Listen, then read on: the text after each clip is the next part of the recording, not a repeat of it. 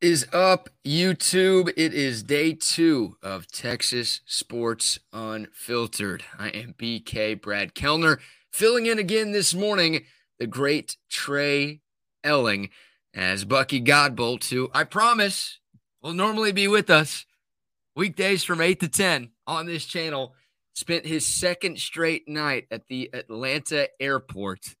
And he is making his way back to Austin. He will be on the show tomorrow morning. This is not some sort of bit to try to get you guys to tune into what we were doing. We promise that Bucky Godbolt will be a ginormous part of this channel, but he has had some ridiculous travel issues trying to make his way back from his 50-year high school reunion, and he's got some great stories to tell tomorrow morning, so you don't want to miss that. But Trey, who is nice enough to fill in yesterday, is nice enough to fill in again this morning. Trey, what's going on, brother? Appreciate you stepping up once again. Hey, happy to do so, even if it means waking up at an ungodly hour to help out. I mean, look, this is a new business venture, and so it's all hands on deck, and inevitably problems arise, some that are completely out of our control. So, one, doing a show with you is always a joy and a pleasure, and two, to get to help out our good friend Bucky Godbolt, it's a no-brainer for me, even on vacation here in Breckenridge, Colorado, as you can see behind me. Yeah, beautiful backdrop once again, my friend. Boy, And boy, the airport is one of the best places for people watching. I'm assuming some of what Bucky's going to be talking about with you tomorrow morning has to do with just some of the insane people that he was around for 2 days at the Atlanta airport. Oh, dude, coming up in about 20 or 30 minutes, we are going to run down the best of Bucky Godbolt on Twitter. The Buck is back on Twitter for the first time since 2017, and he has been ranting hard about his experiences making his way back from Bethlehem, Pennsylvania, and of course, spending a couple of nights at the Atlanta airport. So we're going to share the screen. You're going to be able to see some of Bucky's tweets. We're also going to react. I don't know if you've seen most of these, Trey. These might be new to you, and maybe some of our audience has seen some of this stuff, but hopefully we'll get a few laughs along the way, taking a look at Bucky tweeting for the first time in years, talking about what's been going on with him over the last 72 hours or so. I actually have not seen these tweets yet, so I'm excited to check them out. I did have to retweet his first tweet in 6 years or whatever it was last week, and my retweet simply said, "Hell hath frozen over." Bucky back on Twitter now, but here we are. And I'm glad that he was back on Twitter to help document his experience at the Atlanta airport. Yes, me too. So we'll get into some of that. But yeah, Bucky's first tweet since he was sending thoughts and prayers to folks in the Houston, Galveston area for the oncoming Hurricane Harvey. Like, that's how long it had been since Bucky has found his way onto Twitter. And boy, it was an experience just trying to get him to remember his password. Matter of fact, he couldn't remember his own password. I had to drive up to Austin basically to log Bucky into his Twitter so he could get back on that thing. That's how clueless that dude is when it comes to social media. That's how clueless that dude is when it comes to the internet and really just technology in general. I had to go up there and help him. And I know you had to go to his house and help him set up his YouTube equipment so he'd be ready to go for the first day. I mean, the guy is something else, man, for so many different reasons. Well, I feel like I got off easy then, having to drive to the domain to meet him to help him understand how to tweet once again. If you had to drive all the way from Houston to help him out with his password.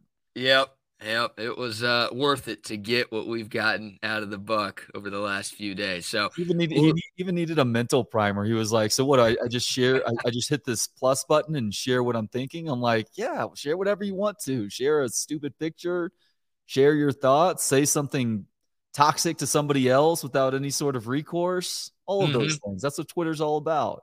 Yeah, and he told me that people are mean on this app, and I said, "Yes, they are, Buck. Welcome back to Twitter." Post and ghost is a strategy that a lot of people deploy effectively. Yes, indeed. So day 1 of Texas Sports Unfiltered was a great success. We're rolling out the same lineup again today. So Trey, obviously with me this morning from 8 to 10, and the great Kevin Dunn will once again be joining me from noon to 1 this afternoon. So if you missed KD's return to any sort of platform like this, you missed out on a crazy show. You can go back on this YouTube channel and catch up on the podcast. You can also find us on Spotify and Apple as well. Both of the podcasts that we did yesterday are posted there. So you can catch Trey and I's debut show yesterday morning. You can also catch KD, Trey, and I. We were all together for a little bit from 12 to 1. You can find all of that stuff, once again, right here on YouTube, but also on Spotify and Apple as well. And it's been overwhelming, all of the support that we've gotten. It's crazy. We're already over 3,000 subscribers on YouTube, and it is just our second day of this thing. So we really do appreciate all of y'all's support early on. And, man, we already got 100-plus viewers in this morning. So thank you guys again for coming back. We won't give the whole spiel like we gave yesterday, but we are obviously super excited about getting this thing off the ground, and you guys are a huge, huge part of that. So thank you very much for your continued support of what we're doing, and please like this video, subscribe to this channel, and spread the word as often as you can. It really does mean a lot to all of us. All right, Trey, we've got a poll to talk about. I know everybody and their mother loves preseason polls, but hey, I'm actually a fan. It gives us something to talk about, and I don't think preseason polls matter that much for Texas because we know Texas is a big enough brand, and we know what Texas has to do to get where they need to get. But I still think preseason polls matter to some teams out there, and I think it's worth talking about, right? It sets expectations for every team going into the upcoming college football season. So we've got the preseason coaches poll from USA Today. This is not the AP poll, of course. This is just the coaches poll. But you want to take a guess on who came in at number one on the first coaches poll of the season, Trey? Even if they are replacing their starting quarterback, the Georgia Bulldogs do deserve the respect to be ranked number one preseason.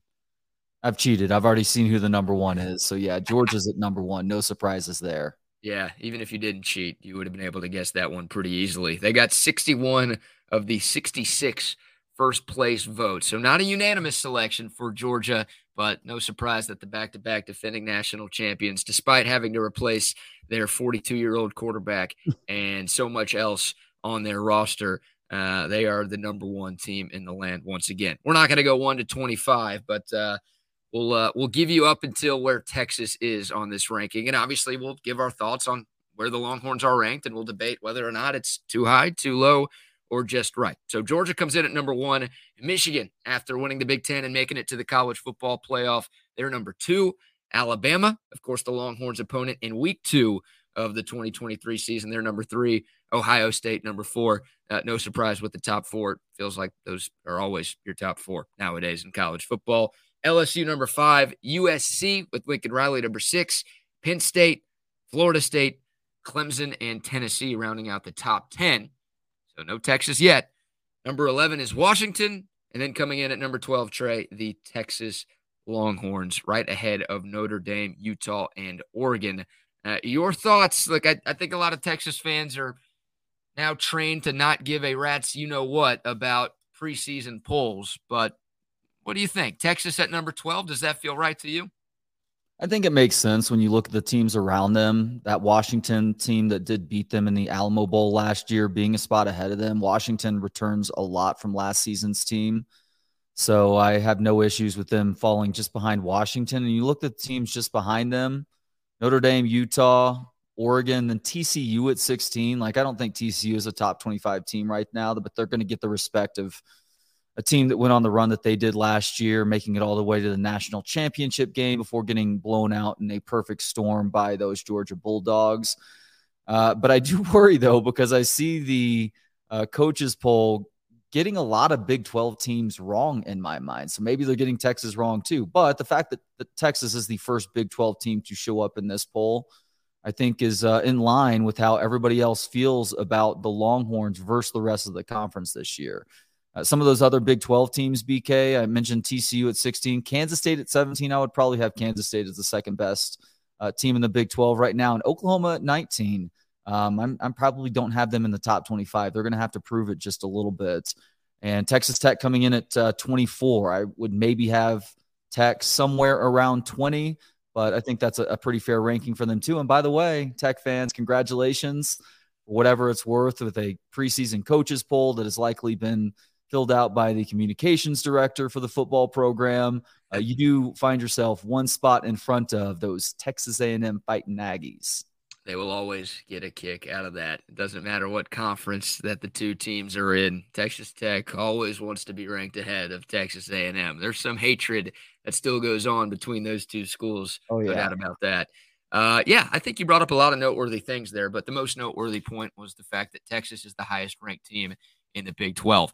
I think the fact that there are no Big 12 teams ranked in the top 11 kind of tells you where this conference is right now. There are plenty of question marks around the league going into 2023. And look, I think if Texas had more success over the last 10 or 12 years with the talent and experience that this team has, they'd probably be ranked inside the top 10. Like, I do think the Longhorns have a top 10 most talented roster in all of college football, but this is a fool me once, shame on you, fool me twice, shame on me kind of thing. And hell, we're at 13 years of being fooled by Texas being ranked too high in preseason polls. So that's where it is right now. Like, you could definitely make a case that Texas should be higher, but also if you wanted to make a case that the Longhorns should be lower because of past failures, then I don't know if I would argue too much against you. But it does feel like Texas is the clear favorite in the Big 12 this year. Obviously, the Big 12 preseason poll indicated that same exact thing. And yeah, no surprise that the Longhorns are the highest ranked team in this conference. And I'm with you with some of the other things that you said. TCU's getting that bump because they made it all the way to the national title game last year. They lost a ton. They won a ton of one-score games. They had a lot of luck go their way, which, hey, I would take their season in a heartbeat, okay? Like, I'm jealous. If it sounds like I am jealous about TCU and what they did in 2022, it's because I am. I would take luck. I would take all those one-score games. Hell, Texas had some fortune a few years ago, and all they did was win a Sugar Bowl. They didn't even win the conference. They won a Sugar Bowl. They didn't come close to the college football playoff. So if you can turn a fortunate season into a trip to the CFP and into a trip to the national title game, then, hey, more power to you. But I do expect TCU to take a big step back. I don't think they're a top 25 team this year. And you said it, man. Oklahoma's obviously very interesting. So it's weird. This conference is weird this year. And it's kind of been the case at times over the last 4 or 5 years.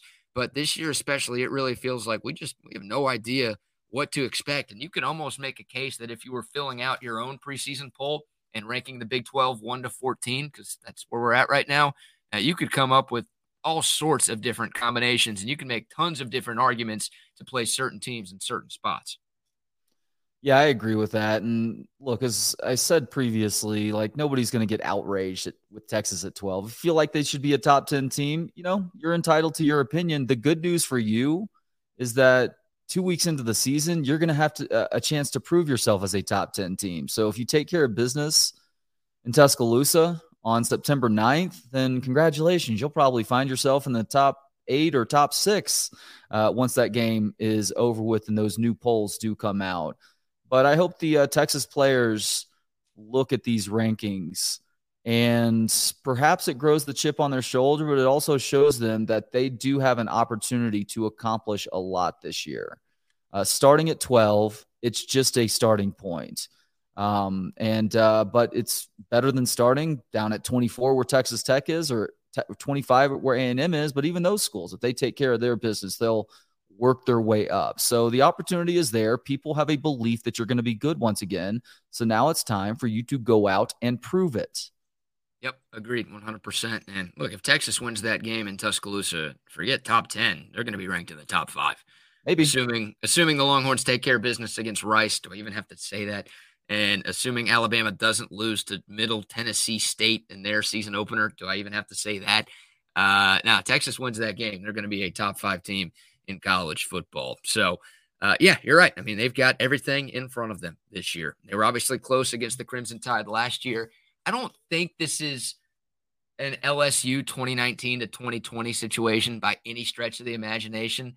But COVID sucked for a billion different reasons. I was so pissed that Texas didn't get its shot at redemption against LSU. Number one, because I wanted to go. I've never been to Death Valley, and I really wanted the opportunity to experience game day there because everyone says it's one of, if not the best game day experiences in all of college football. But number two, I knew LSU was going to be bad that year. I didn't think they were going to be that bad. They were awful, and Ed O obviously lost his job right after that. But I figured Texas would be around as good as they were the year before. And I knew LSU was going to take a pretty decent sized step back because they lost Joe Burrow and like 72 players to the NFL. I really wanted that chance to beat them in their house because that would have been just a nice signature win for the program. Alabama's not going to be bad. They're not going to have a losing record or anything like LSU did in 2020. But like I feel better about Texas's chances this year going into Bryant Denny than I did last year, even though the game was in Austin. Yeah, no, I agree with you on that. Are you going to Tuscaloosa, by the way? I think so, man. The wheels are in motion. I I'm haven't trying to booked make any some things flights. happen, but Yeah, we'll see. We'll see. I want to go. I want to go really badly, but we'll have opportunities in the future if we don't get there this year. But like you said, it feels like the Longhorns have a better chance to win that game this year than the game last season in Austin, and we know how close that game was. Dude, get your ass to Tuscaloosa. We'll do a pre and post game at the Airbnb that I'm staying at, if they even have internet in that city or in that state. Well, that's the added impetus now is like you and I go up there on like a Friday or something and actually do our show from some sports bar there and hope we don't get punched out by the insane hillbilly Alabama fans that love just trading blows if you don't root for their team. Oh, man. I want to win that game for so many different reasons. Of course, everyone hearing the sound of my voice right now does as well. But just to see Alabama fans' reaction in person, it's not just like losing to Texas. It has nothing to do with Texas at all. Just whenever they lose a game under Nick Saban, oh my God, they're ready to fire Nick Saban. It's like, Yeah. he's done. We got to make a change. He's lost his fastball. This dynasty is over. We've got no shot. We suck. Like, it's amazing. You think Texas fans overreact to losses? Hell no. We're used to this shit by now. We've got plenty of years of dealing with heartbreak and tragedy as college football fans. It is amazing. And I'd kill to have this problem, but it is amazing to watch Alabama fans react after losing a single regular season football game. I want to get to witness that in person in their house, Trey. Can you imagine 10 or 11 regular season wins feeling like a letdown of a year? I mean, talk about feelings being relative. We get 9 wins. We feel like we just won a freaking college football playoff championship in Austin right now. Yep. Like we're begging for 9 or 10 wins this year. I think, murder somebody for a 10-win season this year. Like that is how desperate I am right now as a Texas football fan. And yeah, 10-win seasons, like just 10-win seasons in Tuscaloosa are disastrous. And oh, by the way, it doesn't help them that, their old defensive coordinator is now winning national championships at a rival school across the conference. So that's not helping as well. But yeah, I mean, the chance is there for Texas, man. And, that's an opportunity to make a statement, obviously, early on. To hell with just the polls, but obviously expectations change a lot if you're able to go in there and find a win in week 2 in Tuscaloosa. It'd be a lot of fun. Well, you people are already active on the comment line this morning on YouTube. Thank you very much for that. Love what Jose had to say. Texas at 12 is warranted. I don't think they are a top 10 team, ... yet. Hook 'em with the hook 'em emoji and the smiling emoji with sunglasses. CB follows that up. Hope everything's good in Washington this morning. CB, who is the Bama starter September 9th? Jake followed that up by saying, I think it's Buckner. I would probably lean Buckner right now, too, just because he went with his offensive coordinator, Tommy Rees, from Notre Dame to Alabama. That would give him a leg up on the playbook.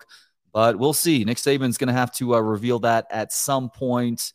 You imagine that's probably going to be game week before game 1 versus whoever their scrub opponent was that you mentioned a few minutes ago, BK. But Buckner does seem to have the inside track on that job. No love to the not Blue Waffles. Oh boy, Blue Raiders of Middle Tennessee State.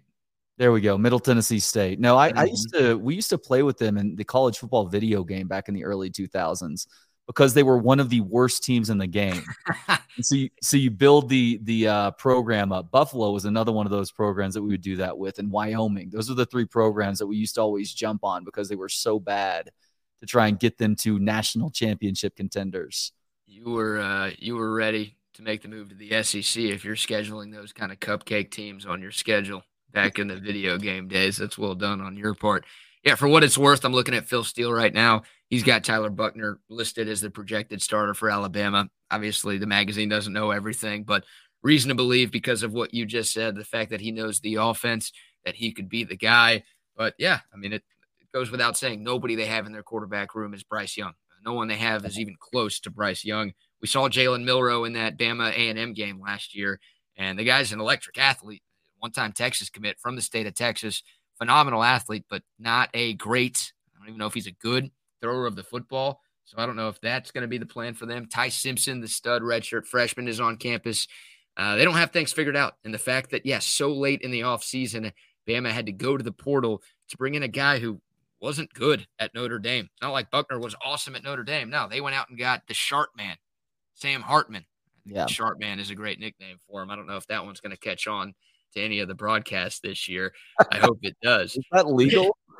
I don't know. Can you say sharp? We can on this show because, it's Texas Sports Unfiltered. But I've said it on the radio in the past and not gotten reprimanded. So I don't know. After what the Baltimore Orioles guy got suspended for yesterday, then I don't know what the hell we can and can't say anymore. What the hell was that? There has to have been something more going on there because otherwise that is a ridiculous overreaction by the Orioles. Yeah, I agree. We'll have to maybe get into that tomorrow or at some point and actually get the audio because that was a freaking joke.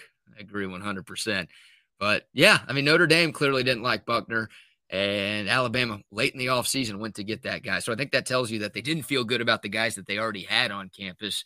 Once again, it's still Alabama. I get it. They usually find a way, and Bill O'Brien not being there probably makes their offense better in 2023. But still, major questions at the most important position in the sport. And Texas has the quarterback advantage. They didn't have it last year. We knew how good Bryce Young was last year. He was coming off a Heisman Trophy win. And it was obviously Quinn Ewers' second career start. Now, Ewers held his own. He did a great job before he got hurt. And we ended up having conversations again about what would have happened if a Texas quarterback didn't get hurt against Alabama. But we know for sure Texas has the quarterback advantage this year. They did not have that last year. That's something that should give you some confidence that, hey, maybe the Horns have a chance.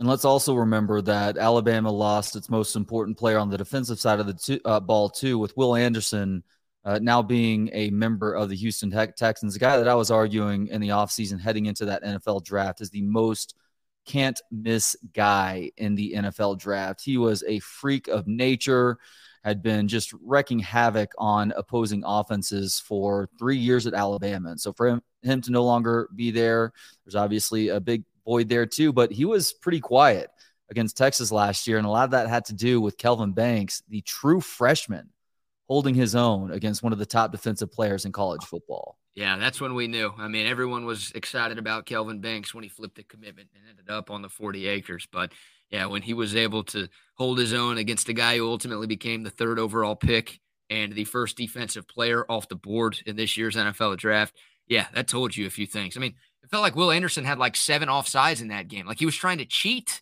That was the only way he could consistently beat true freshman Kelvin Banks. So, yeah, look, they still have Dallas Turner, who might be the first defensive player off the board in next year's draft. That guy's a stud, and it's still Bama. They've got studs all over the field. But, yeah, you're right. Kelvin Banks, the Texas offensive line, that's where a lot of people started taking notice about that group. And a lot of people started feeling like, okay, maybe the Longhorns have something pretty good up front. And sure enough, they did. And that's one of the main reasons for optimism with this Texas team in 2023 is that all 5 of those guys are back. And you also have depth up front, too. BK, we talk about University of Texas stress disorder, a.k.a. UTSD from time to time. Troy just gave me UTSD with this thought on the comments line. Might throw a couple of QBs at Texas. We all know what running QBs do to Texas. Hate to mention Taysom Hill. Well, Troy, you did just mention Taysom Hill, and now I'm going to go cry for a few minutes. I'm not even going to say his name, all right? That dude is Voldemort to me. I will say Voldemort's name. I'll say Candyman a bunch of times. I ain't saying that dude's name, dude. God, I hate that guy. And I'm worried that when Texas and BYU get together this year, somehow, some way, that guy who played college football for, I think, 14 years is going to somehow get another game worth of eligibility so he could go up against Texas. Is that game in Austin? Yes. So he's going to ride his bike from New Orleans all the way over to Austin to take part in that game? It's a shorter trip to Austin than it is to Provo, so he's got a chance to make it there coming from NOLA.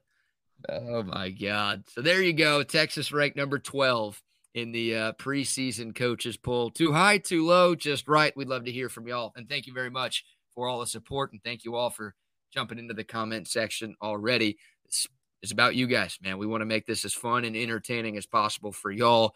And we want to talk about what you guys want to hear. So keep those comments coming. Keep the feedback coming. We always do appreciate it. All right, before we shift gears, Trey, and talk about some of Bucky's epic tweets from the last 72 hours and change, let's give some love to one of our favorites, Audio Visual Consultations. Our guy, Tom McKay, has been running the show over at AVC for more than 3 decades now. These guys do the very best work when it comes to home theater setups, when it comes to home audio setups. If you run a business and you want to spruce up your TV and sound system, they can take care of you. We're just a few weeks away from college football getting here. Of course we are. We're talking about it right now. You've got to reach out to Audio Visual Consultations and get your TV setup done the right way so you can enjoy all of the football at your home all season long. Yeah, right now may be the best time to get that dream home theater set up, BK, because football is obviously right around the corner. And not long after that, hockey and basketball get going. You have the Major League Baseball playoffs, both Texas teams squarely in it right now and hopeful for that playoff spot in baseball. And Audiovisual Consultations does a job that's second to none. That's been the case for 35 years now, not just in homes, but also in businesses as well, as proven by every Pluckers location across the state. Do yourself a favor, go to avconsultations.com to see all the different services they can provide for you, and then give them a call, 512-255-8678 for audio-visual consultations. That is it. Make the call right now or check out their website. Get everything you need. You will not regret making the call to AV Consultations. Trey and I have made the call a number of times in the past, as has Bucky, as has Kevin, as had Wags. Everyone on this channel has been hooked up by AV Consultations. We have all had fantastic experiences. We know you will too. All right. It's time to share the screen and take a look at some of Bucky Godbolt's tweets from the last few days. If you're looking for Bucky, I'll say it again. He will be back tomorrow. I can't say back. He hasn't been here yet. He will make his debut on Texas Sports Unfiltered tomorrow morning from 8 to 10. That is the normal schedule for this thing. Trey and I will be from 12 to 1, but Trey, Bucky, and I will be together from 8 to 10 weekday morning starting tomorrow.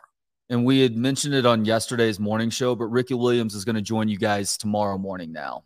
Yes, thank you very much. It's a great disappointment to me because I just want to have a conversation with Ricky Williams.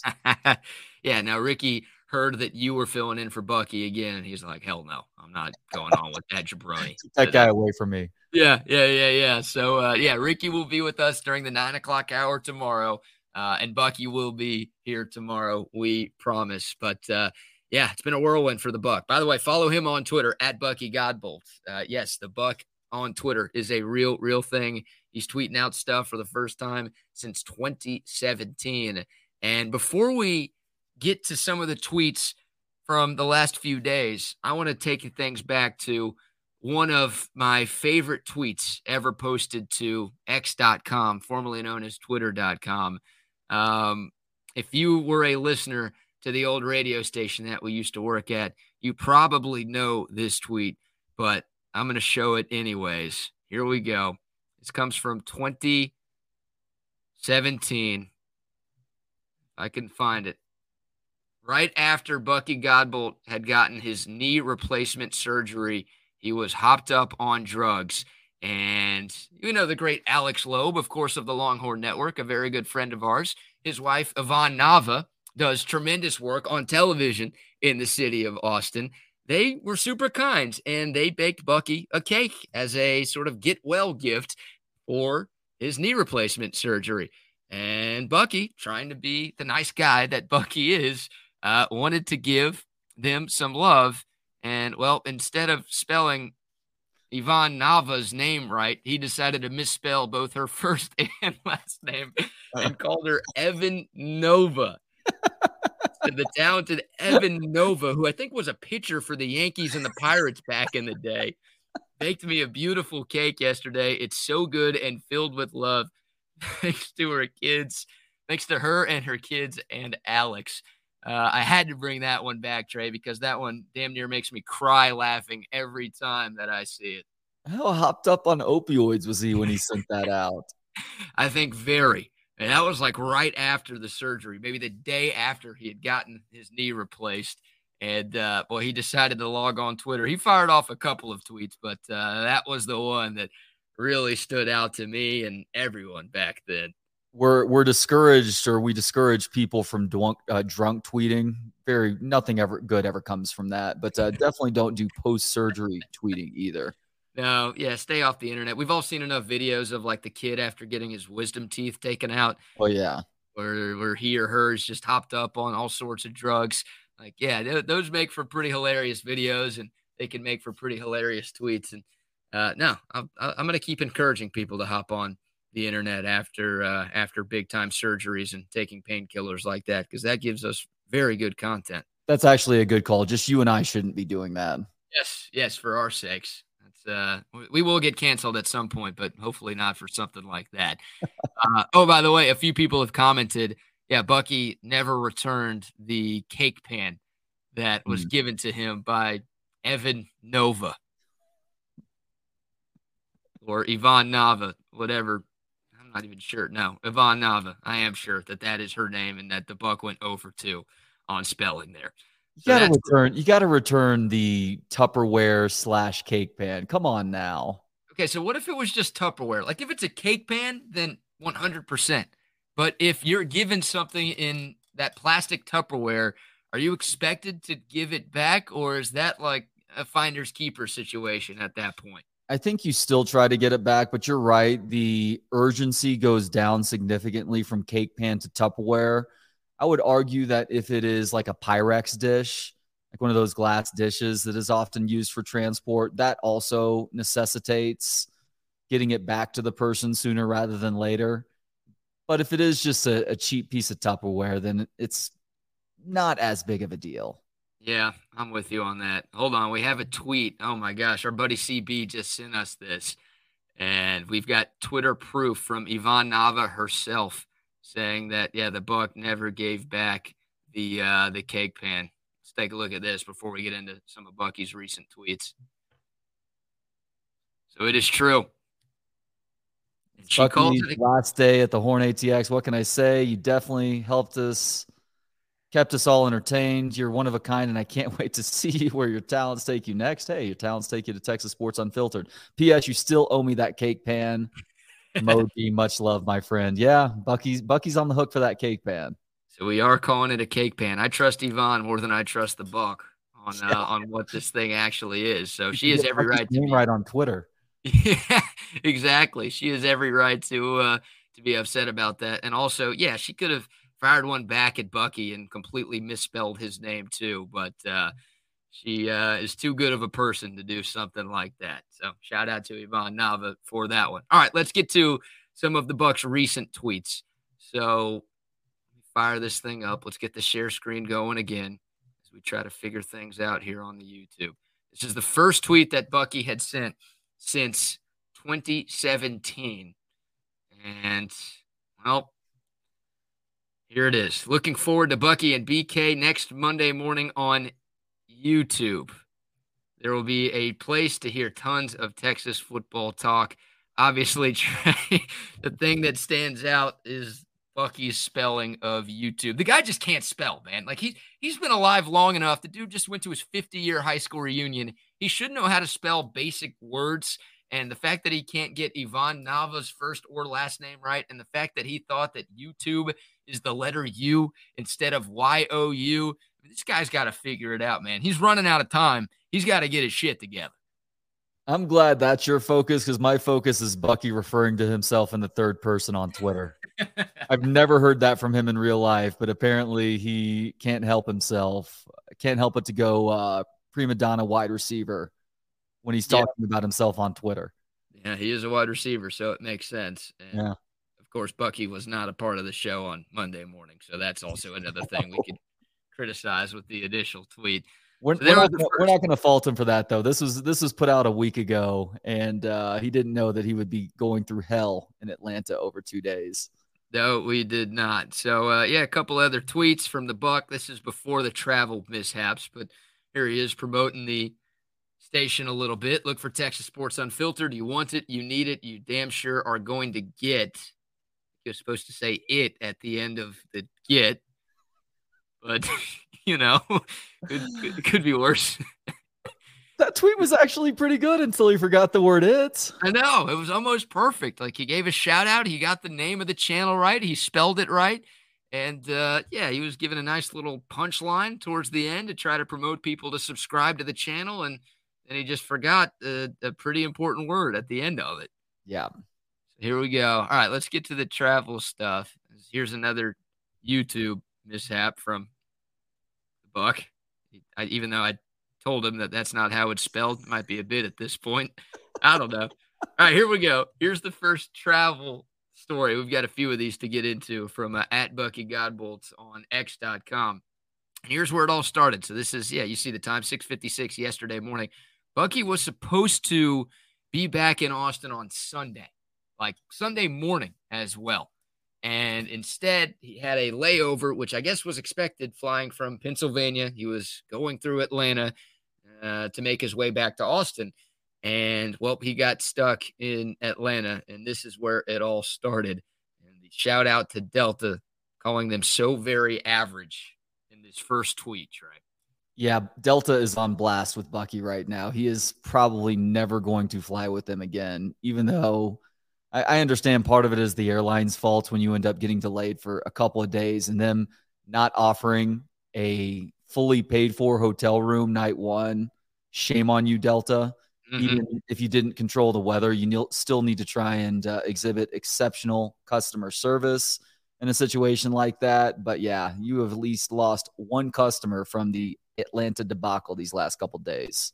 Absolutely. And here's the next tweet from Bucky saying he was excited to be with me this morning, but he starts talking about Allegheny Airlines. Whatever happened to Allegheny Airlines? It had to be better than this shit.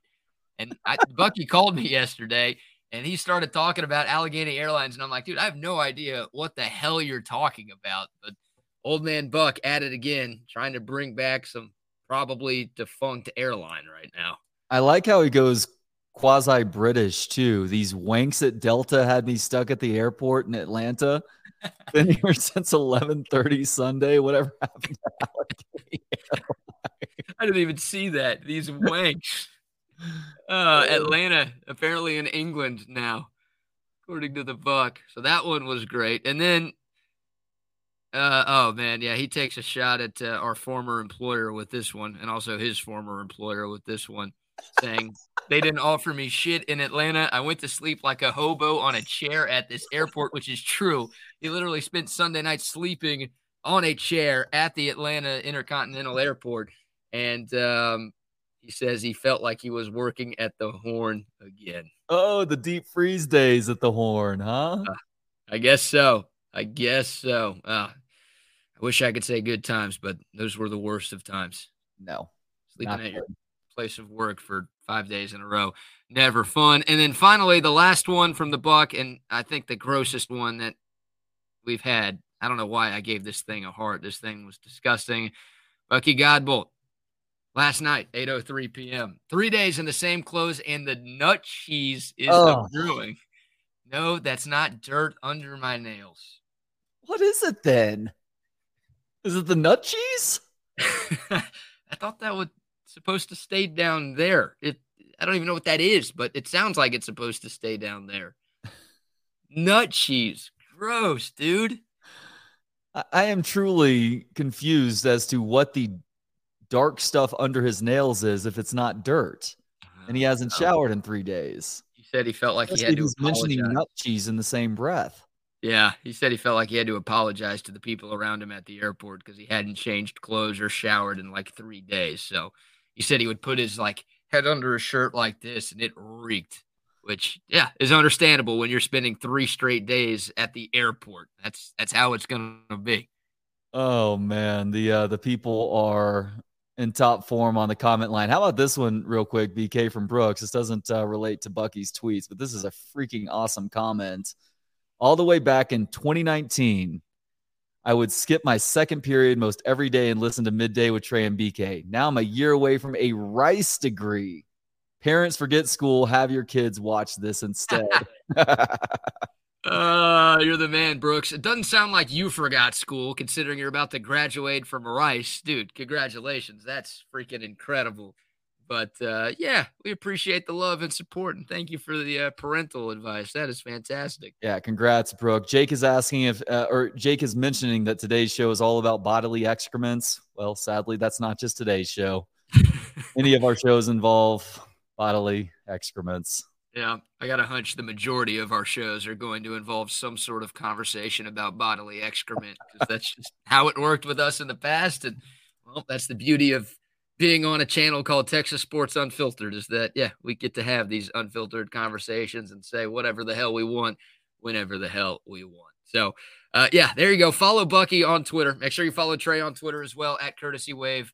Follow his Instagram as well, at Books on Pod. Check out that podcast, too, if you haven't yet. Trey, if you know Trey, he's the best interviewer in the world. He has great conversations on that Books on Pod podcast. Make sure you follow him on Instagram and, of course, subscribe to that wherever you get your podcasts. Follow me on Twitter and Instagram at Brad Kellner. And once again, thanks for your support of this channel. Like this video, subscribe to this channel if you haven't yet. I'll say that a lot, but I really do appreciate it. All right. Some more love to a sponsor before we get into some more college football realignment conversation, Trey, as we will get back into some sports here in a second. But I got to give some love to my friends at the Altstadt Brewery. Altstadt has been with me from day one. They're like Brooks. I mean, seriously, Altstadt gave me a chance right when I was starting my radio hosting career, and they've stuck with me through all of my years in this industry, and I'm so grateful for that.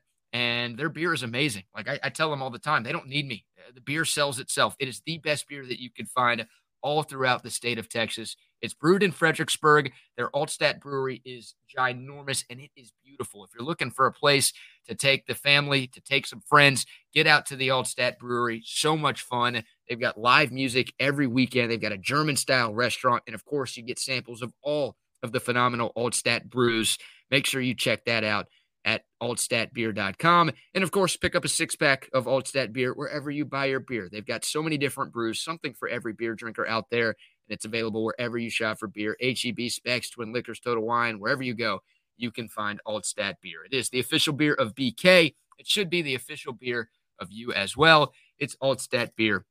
No impurities, no regrets. BK, because my mom and granddad live in the Kerrville area now, I am traveling through that part of Texas to get there. And look, that stretch between Johnson City and Fredericksburg is just filled with a lot of really good alcohol brewing places, let's call them. Most of them wineries.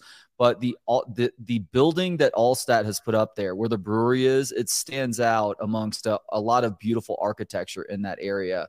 I have not stopped in just yet. I really want to, and I also want to get my hands on that Altstadt Radler that you were talking about yesterday. That sounds delicious. Yeah, when I get back up to Austin, and oh, by the way, I'm moving back up to Austin. I tweeted that out yesterday.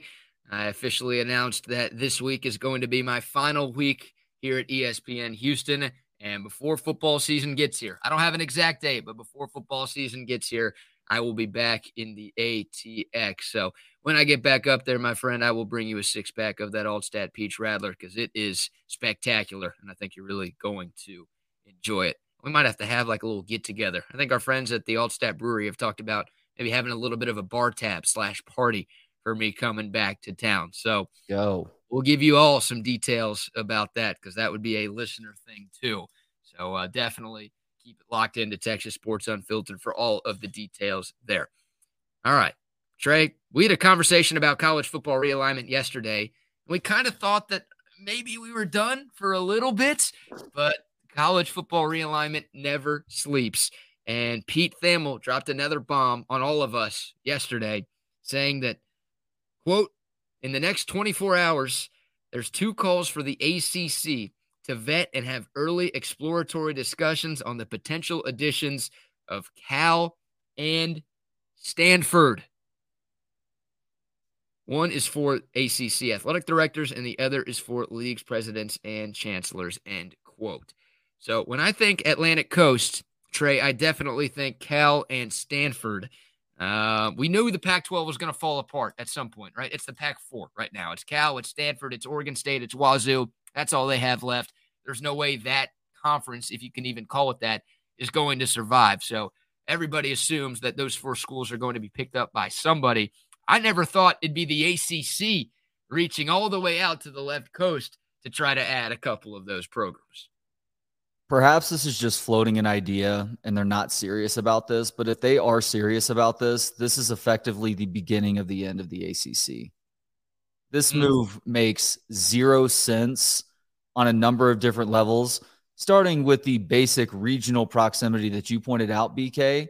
But like, I realize that Stanford and Cal are both good schools in terms of their academics, and they both had their athletic successes also. But you are doing this specifically for football.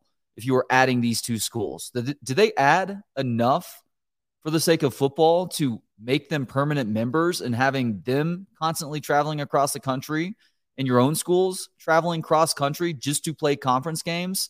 This makes zero sense to me. And I've had a lot of faith in Jim Phillips over the years. I actually knew him in a very surface sort of way when he was the athletics director at Northwestern, and I was working for WGN Radio in Chi-Town back in the day. Drink up.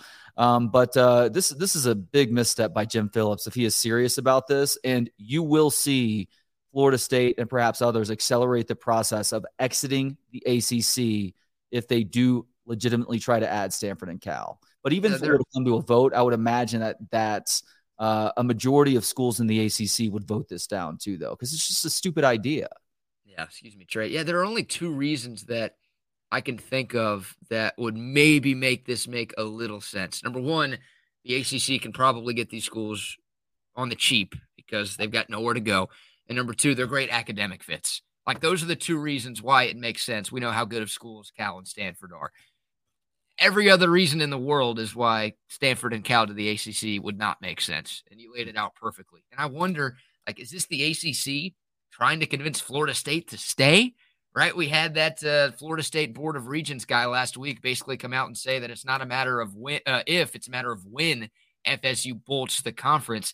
Is this the ACC's plan to try to make sure Florida State's happy, bringing in Cal and Stanford? Or is this, hey, we know the writing's on the wall, and we know Florida State and maybe Clemson, maybe Miami, maybe all three are about to leave, and we've got to have some sort of contingency plan just in case they do? I don't know what this is.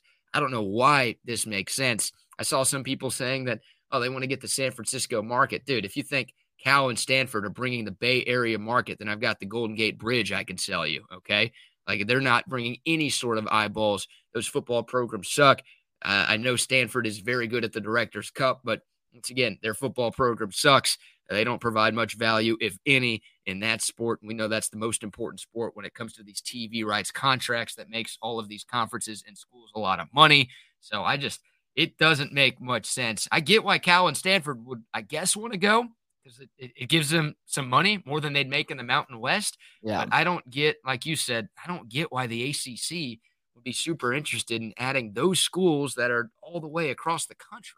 It reeks of desperation on the ACC side. And maybe Cal and Stanford did initiate these conversations, but you just said it, BK. The likely landing spot, at least short term, for the four ACC schools that remain, Washington State, Oregon State, and then, of course, Stanford and Cal, is going to be the Mountain West Conference. And that's a pretty big drop-off from where they are going to be this year, but they basically had the rug pulled out from under them over the last month now, with the schools not named USC and UCLA announcing their intentions to go elsewhere, either the Big 12 or Big 10. And these four schools, you kind of feel bad for them because they're left in the lurch now, and they don't have a whole lot of options short term. The Big 12 has come out and said that they're done. They're not considering the four other Pac-12 schools that remain. You know, the Big 10 is not champing at the bit to try and add those schools. So at that point, they do have to find a G5 or one of those second-tier conferences to attach themselves to. And the Mountain West makes the most sense, even though this isn't even a part of most conferences' logic anymore when it comes to adding or subtracting schools, is regional proximity. Yep, our guy Jason agrees with you, and I kind of agree with both of y'all. It would make sense to get a Pac-4 and a Mountain West merger. Look, obviously that'd be a step down for those four schools going from the Pac-12 to the Mountain West, but it just makes sense geographically. And you're right. I mean, the Big 12, the Big 10, the SEC, they have no interest in any of those programs. I don't know why Cal and Stanford would make sense. I'm curious what we get out of those phone calls that are going to be had with the ACC athletic directors and the chancellors and university presidents. I wonder what conclusion they come to. I feel like I shouldn't feel this way. Like, I want to say that cooler heads are going to prevail and they're going to realize that this is a decision that just doesn't make a lot of sense, but they might also be desperate and they might also be so money hungry that they feel like, hey, just the more schools we can get to make sure that our conference can stick around, the better we are. Maybe that's the decision that's made, but you're right. Making a Mountain West, maybe calling it the Pac 16 to keep the Pac type of name around. Maybe that makes sense. But yeah, adding Boise State and Utah State and Fresno State and San Jose State. Most of those places aren't even fucking states. I don't know how that qualifies, but adding those schools to a conference with the remnants of the Pac-12, that to me checks out and seems like a logical decision for everyone. Yeah, I hadn't even considered that the Mountain West may just join the Pac-12 and call themselves the Pac-12. Boy, that would be such an embarrassment for those who are still Pac-12 supporters, for you to see that drastic of a shift in a single year. If you are those Pac-12 schools, I think you say, you know what, guys, we're just going to call ourselves Mountain West Conference going forward. This is not worth it. This is just ripe for just a continual stream of jokes at our behest. So we're just going to call ourselves members of the Mountain West Conference going forward. Yeah, that might be the move. So there's the latest. No update yet on what exactly is going to happen. But if you're just joining us, Cal and Stanford getting calls by the ACC, there's a chance that we might have more shakeup with college sports. Real quick, BK, did you see the tweet that Rick Pitino had a couple of days ago about realignment? I did not. All right, let me read this one verbatim then real quick. All right, Rick Pitino at Real Pitino on Twitter, not verified, but it is him. Doesn't it make more sense for football to break away to separate leagues and allow the rest of the sports to compete regionally? Rivalries remain in minor sports, and they don't spend half their day looking for bad food at airport restaurants. So what do you think about the idea of college football essentially breaking away from the rest of college sports as its own entity? Because, wow. I mean, you would need to work through a lot of issues there, but I think it does make a lot of sense on the surface. Yeah, I mean, a lot of folks have been clamoring for a college football commissioner for years, right? Yeah. I mean, the NCAA has screwed the pooch so many different times when it comes to its handling of college football. And obviously, it's been open season over the last few years with stuff like NIL and the transfer portal, and it just feels like there's nobody governing college football at all right now. So, yeah, I mean, some people thought that the 4 super conference bit would ultimately lead to a breakaway from the NCAA to where college football would just kind of do its own thing. I don't hate the idea. I really don't. And travel, cross-country travel for college football is not a big deal. We see it in the NFL every week. Like, you've got a week to prepare and, you know, plenty of time to get back home to your respective campus. So you can make it happen for 1 game a week every Saturday for just 3 months out of the year. It becomes a huge issue when you've got those midweek games and basketball and baseball and softball and tennis, like every other sport, pretty much volleyball. Like, that's where the travel becomes a major, major issue. And that's when it really becomes questionable to talk about Cal and Stanford out in Northern California being in the same conference as Miami and Florida State down in the southeast part of the country. So, yeah, I don't know if it's going to happen. I don't know, Trey, who has to step up and make it happen. But college football is clearly the biggest college sport. If they wanted to break away and do their own thing, there's a chance they could make things better than what they have been in recent years.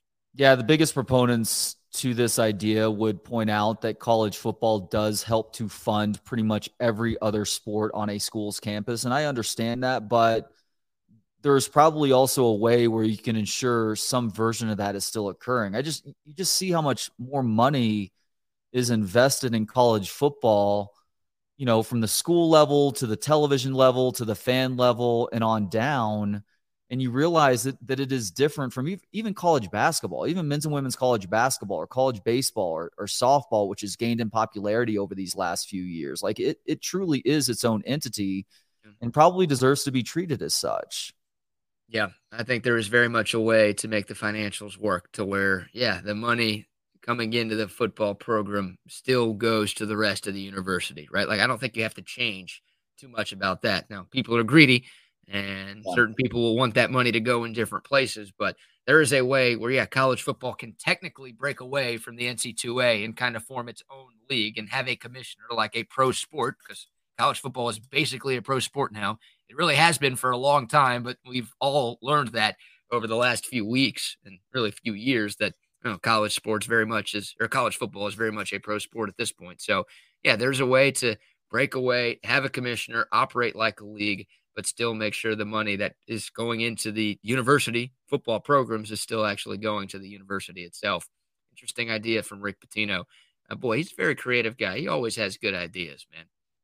Guy never ruffles any feathers with the decisions that he makes. He's always looking out for everyone's best interest. He's an outside the box thinker, all right.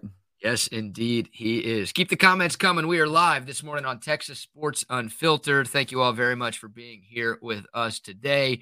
We really do appreciate it. Interesting thought here from Jake. I can't see Cal and Stanford associating with the schools in the Mountain West. I think they'd rather go independent first. Yeah, that's been spitballed a little bit in recent days. Maybe those two schools, maybe all four schools remaining in the Pac-12 go independent, at least for the foreseeable future, and maybe hope that a better option opens up for them down the road.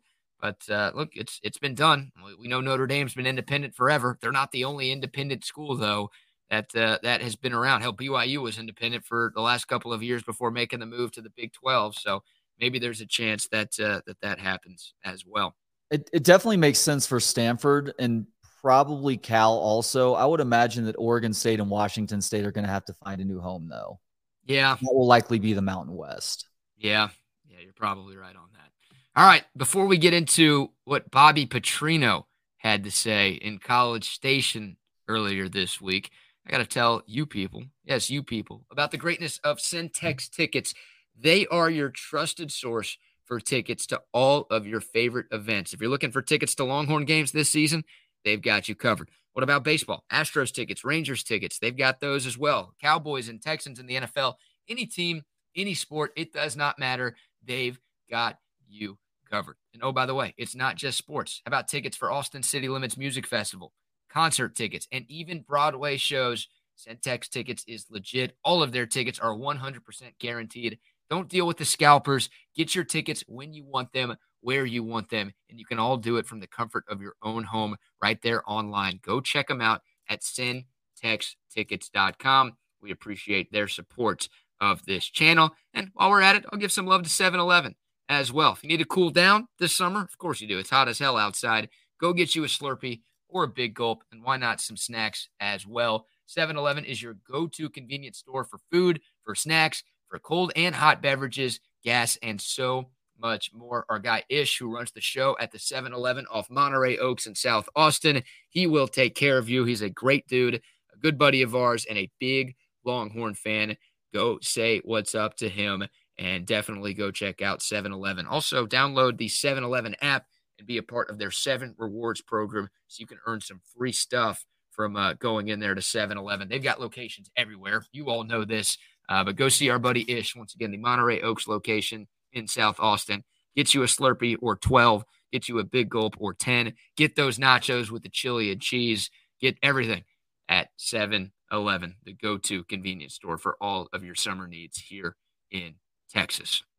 All right, Trey, let's talk some Aggie football, shall we? We're not going to do a ton of this on this show, but hey, we check in on little brother from time to time. We're good older siblings.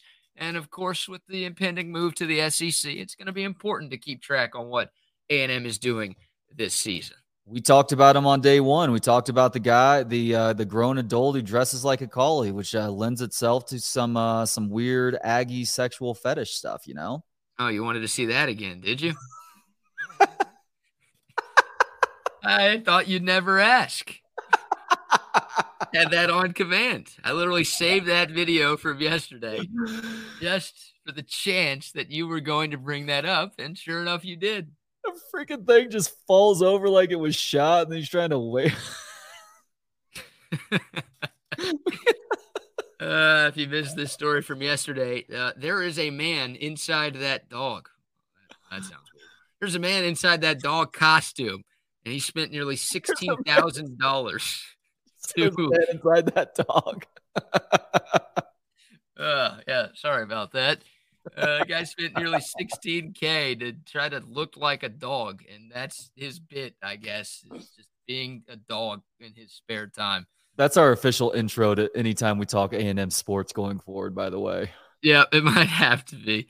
It might have to be. So, look, the Aggies are coming off a horrible season, and we all very much enjoyed them struggling the way that they did.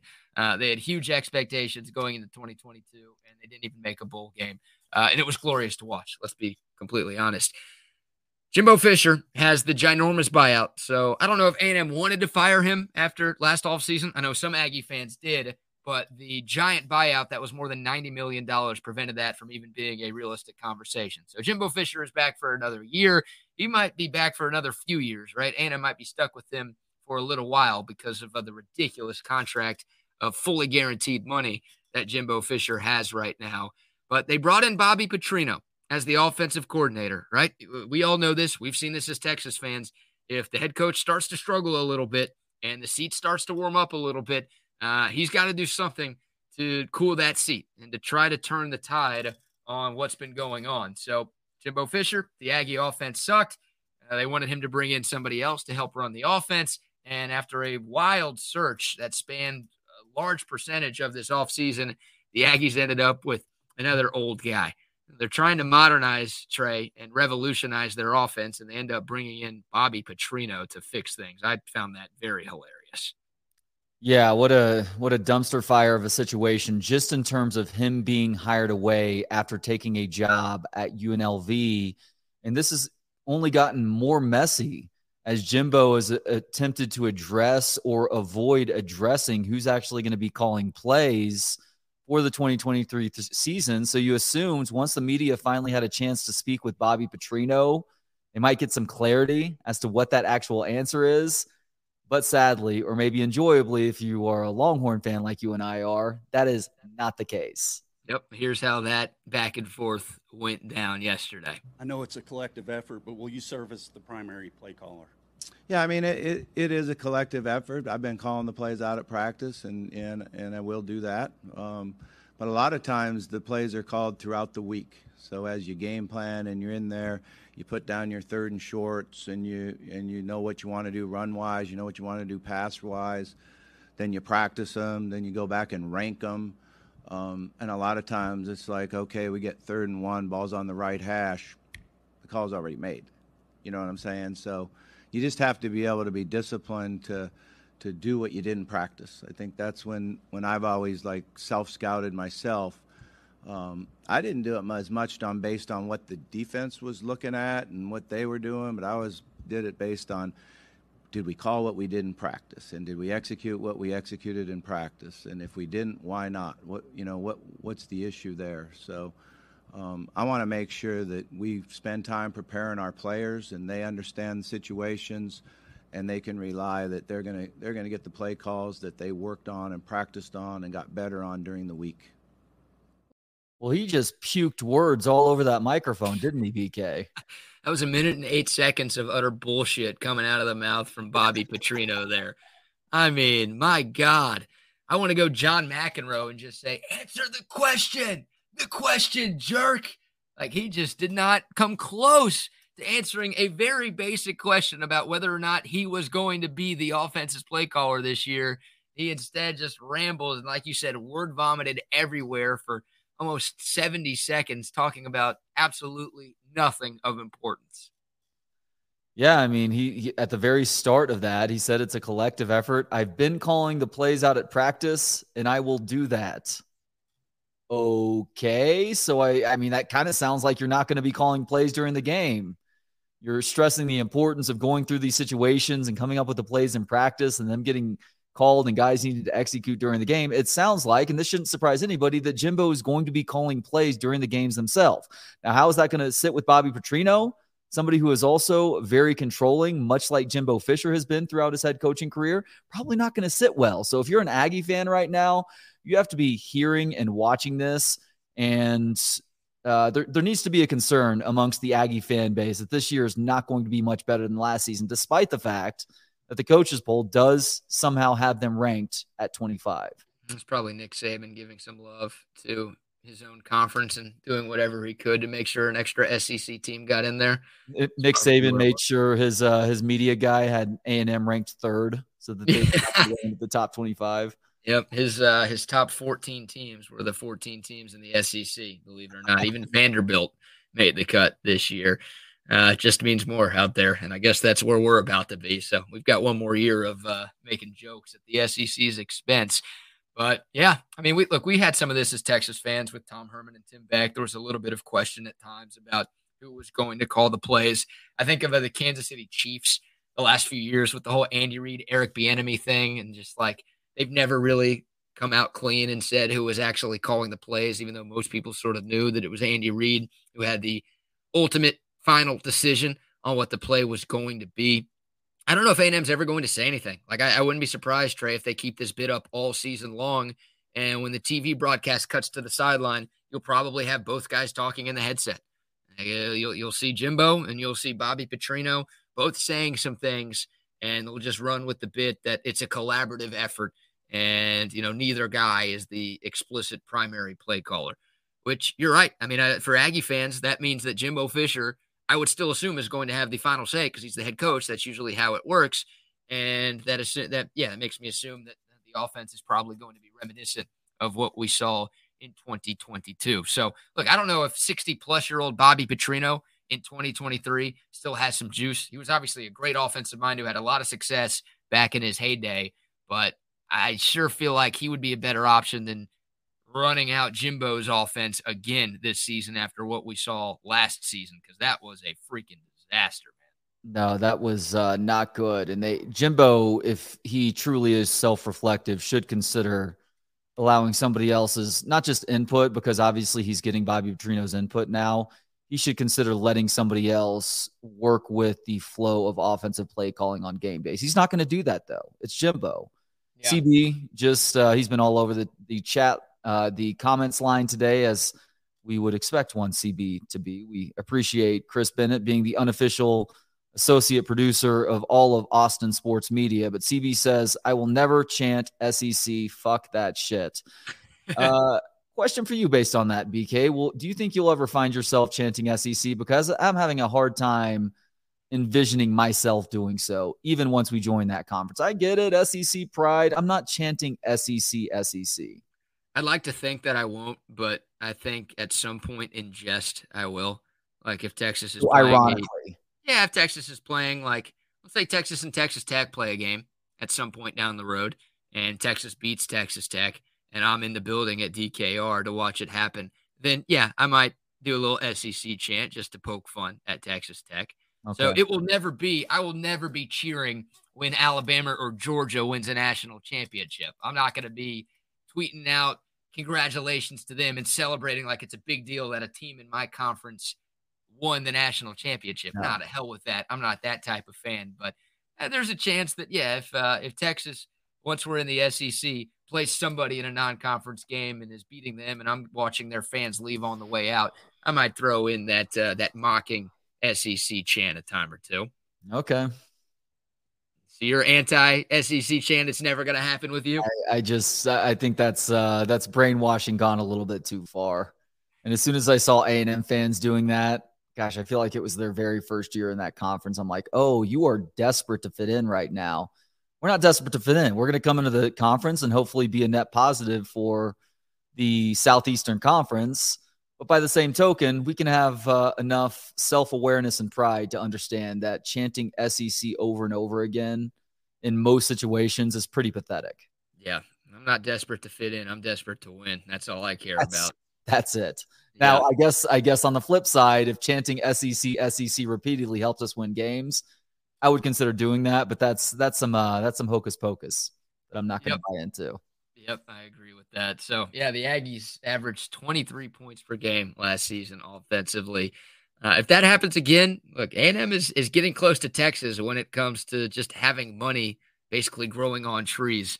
I know Jimbo's buyout will still be north of 75 mil after the conclusion of this season, but if the Aggies are missing a bowl game again, which as much as I would enjoy that, I don't expect that to happen. I do think they are going to take a step and win somewhere around 8 games, maybe, this season.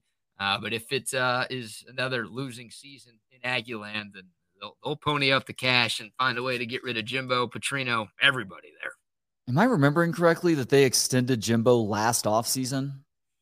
I think it was after 2020 when they had that really good year. They beat Mac Brown in North Carolina in the bowl game, and they ended up ranked in the top 5, I think, in the postseason poll. I think that's when they came through.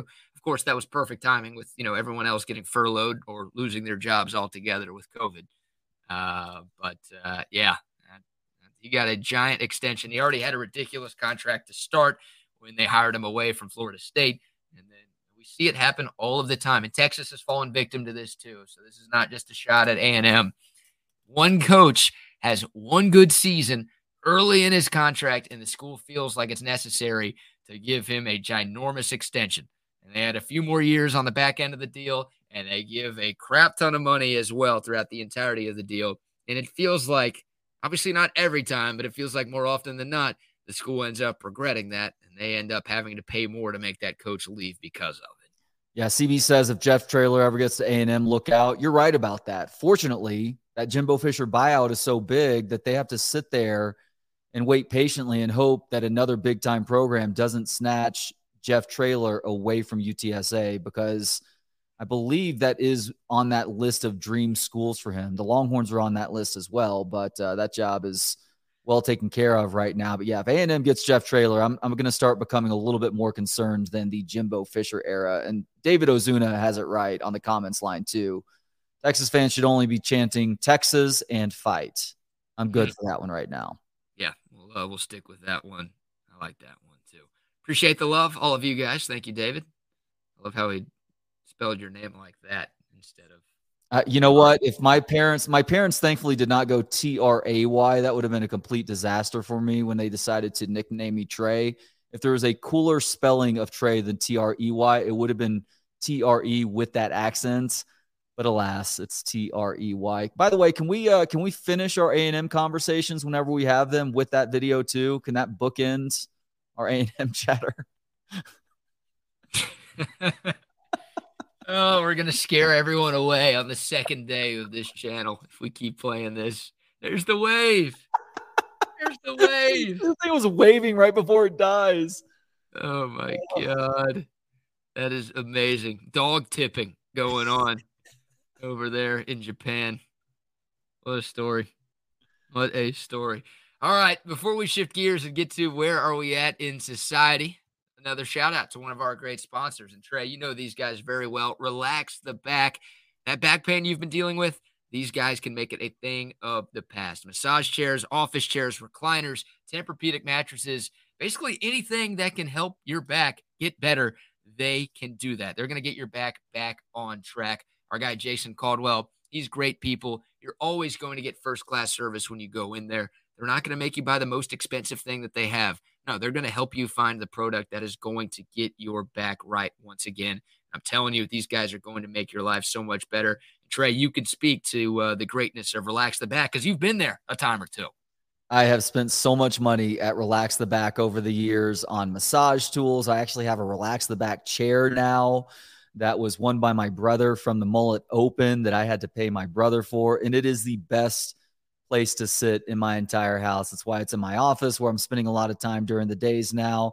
And I'm kind of wishing that I had to Relax the Back here in Breckenridge, Colorado, because the bed that I've been sleeping on in this multi-million-dollar house is causing some problems. So I may have to drive over to Frisco to see if they have a Relax the Back. If so, I know that they will have whatever it is that I need to get things right. Definitely. 2 Austin area locations, one at 183 and 360 next to the Whole Foods, the other down south at the Hill Country Galleria. And they've got stores all over Texas, DFW, Houston, San Antonio. Definitely find a Relax the Back. Check them out online at relaxtheback.com. And our buddy Bucky Godbold is going to need to go to relax the back after sleeping on an airport chair the last couple of nights. Oof. Yeah, it has been rough for him. All right, it is time for an old staple, something that Trey and I have been doing since the advent of Trey and BK. It is time for Where Are We At in Society? Where are we at in society today? Thank you, Coach Gundy. That is right. It is your regular look at stories that show we as a people are headed in the wrong direction. Very occasionally, BK, I will present a story that provides a sense of optimism that has us all saying to ourselves, hey, maybe we as a people are starting to figure something out. Perhaps all is not lost. But sadly, today is not that day. And we start in the friendly skies today with a simple picture from Reddit. And this plays into a conversation that you and I had on my 1027 ESPN radio show last Friday in our disgust when it comes to the human foot. There's the picture right there. It was taken on a barely boarded flight that is going to last 5 hours. And some lady who is sitting behind this guy has taken her sandals off. I'm assuming she's wearing sandals or flats or something, and is propping her feet up in between the seat in front of her and the wall of the airplane. Her bare feet are within inches of another human being who is sitting in front of her. This is completely disgusting, BK, and I've seen more of this with air travel recently, of people who think that it's okay to walk around an airport barefoot, which I have seen, but then also taking their shoes off when they get on the airplane, clipping their toenails. I mean, just doing all sorts of disgusting things, starting with allowing their bare feet to be so close to other human beings who are trying to exhibit some basic level of courtesy to those around them. Oh, first of all, I had to change the tab. I'm not even looking at us anymore because I can't look at this picture of feet. It's disgusting. You have actually seen people clipping their toenails on an airplane? Yep. This was a couple of years ago. This was as people were starting to come out of the whole COVID hysteria and beginning to fly again. But clearly that had broken some people's brains, because a lot of times the same people who were like clipping their toenails on the airplane were also the last people who were also wearing face masks too. And it's like, look, if that's your bit, if the face mask thing is your bit, great, but have some recognition that what you're doing is pretty freaking gross and potential detriment to the health of others around you. Like you know, this is a have your cake and eat it too situation here. If you're wearing a mask and clipping your toenails at the same time, it's disgusting and unacceptable. And there needs to be some sort of public shaming or calling out of people who think it's okay to be completely barefoot in an airport or on an airplane. Yes, I agree. And people who are barefoot and doing this on an airplane should be jailed. To hell with just public shaming. Now, if you're talking public shaming like what we saw in season 1 of Game of Thrones, where they have to walk through a city completely naked with people throwing shit at them, then okay. That's the type of public shaming I can get down with. But no, this woman deserves to be jailed, dude. Like, that is brutal. And anyone who cuts their nails, fingernails, toenails, it does not matter. Anyone who's cutting their nails on an airplane should get 25 to life. That is insane. No trash can, just cutting their nails and letting the clippings fall all over the floor of the airplane. Oh, people are going to think that I'm making this up, but I'm dead serious here. You know what they were using as the backstop or the catch for their fingernail or for their toenails below them? Barf bag? No, that would have been a good use of the barf bag. They were using that magazine that's in the seat back folder in front of you that everybody flips through at some point during the flight. They were using the front cover of that. So every person who sat in that seat after this disgusting individual was likely going to be touching that person's foot funk if they decided to touch that magazine. Did you say anything to this person? No, I was a row back and across the aisle. And so I gave some really hard passive aggressive stares at that person, like disgusted stares, but I didn't actually say anything. Normally, I have no problem going Larry David in a situation like that and saying, hey, can you please exhibit like an ounce of common sense here and not do this, please? But I was also horrified. It's one of those things where it takes, like, you're so taken aback when you see this that you don't even know what to do. Like, like if I had been sitting next to this person, I definitely would have said something, but I was just like, is somebody else going to say something here? And sadly, nobody did. So this person probably gets on every flight doing something like that. And maybe they're doing it for their own personal amusement. If that's part of it, I'm not saying that I get it at all, but maybe it makes a little bit more sense if you're just trying to rationalize it. But that is a BS reason to do something like that, even if you're doing it for the supposed humor. Nobody is finding it funny around you.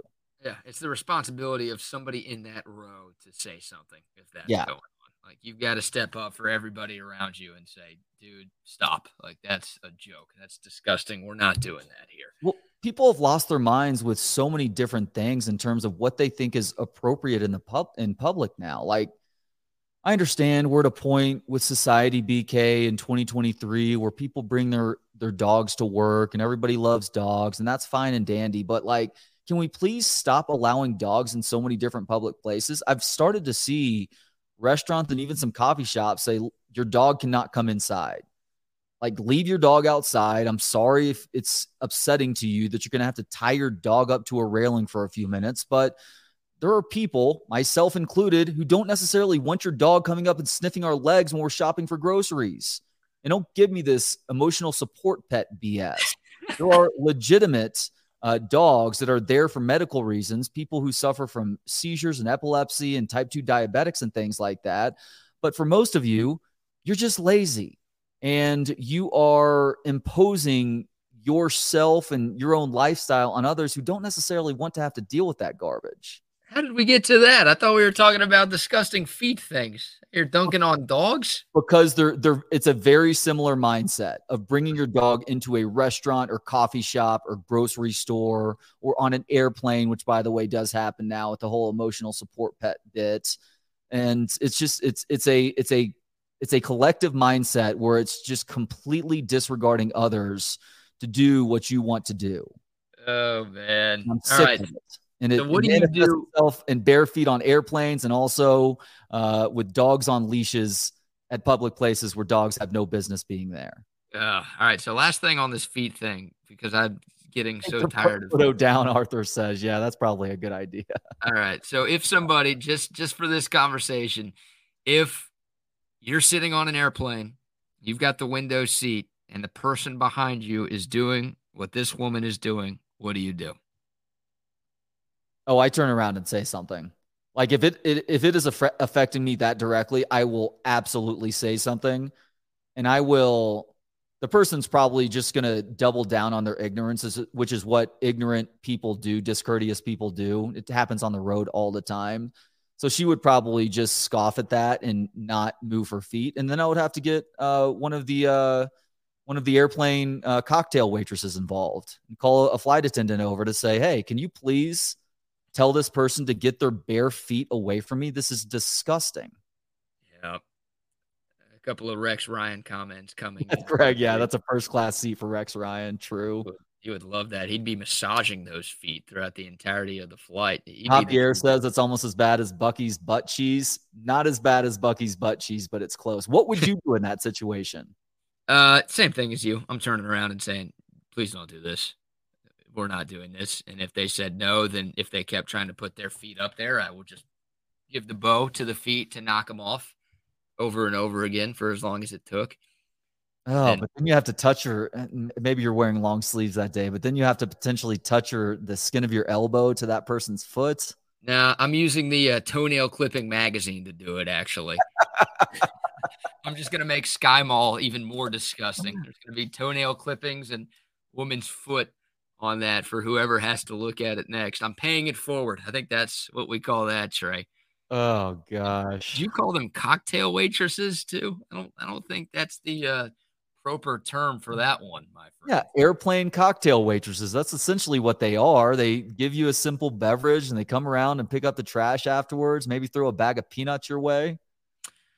Yeah, that's I guess better than Bucky calling male flight attendants manservants, because that's that's been his bit for a number of years. So I guess cocktail waitresses is better than manservants, but yeah, I still don't think they love being called either of those things, man. Look, there are elements of our day to day life that are also a part of the airline experience, and the flight attendants who are helping you out, they are glorified cocktail waitresses.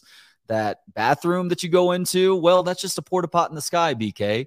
It's why I've never understood people who are braggadocious about the Mile High Club.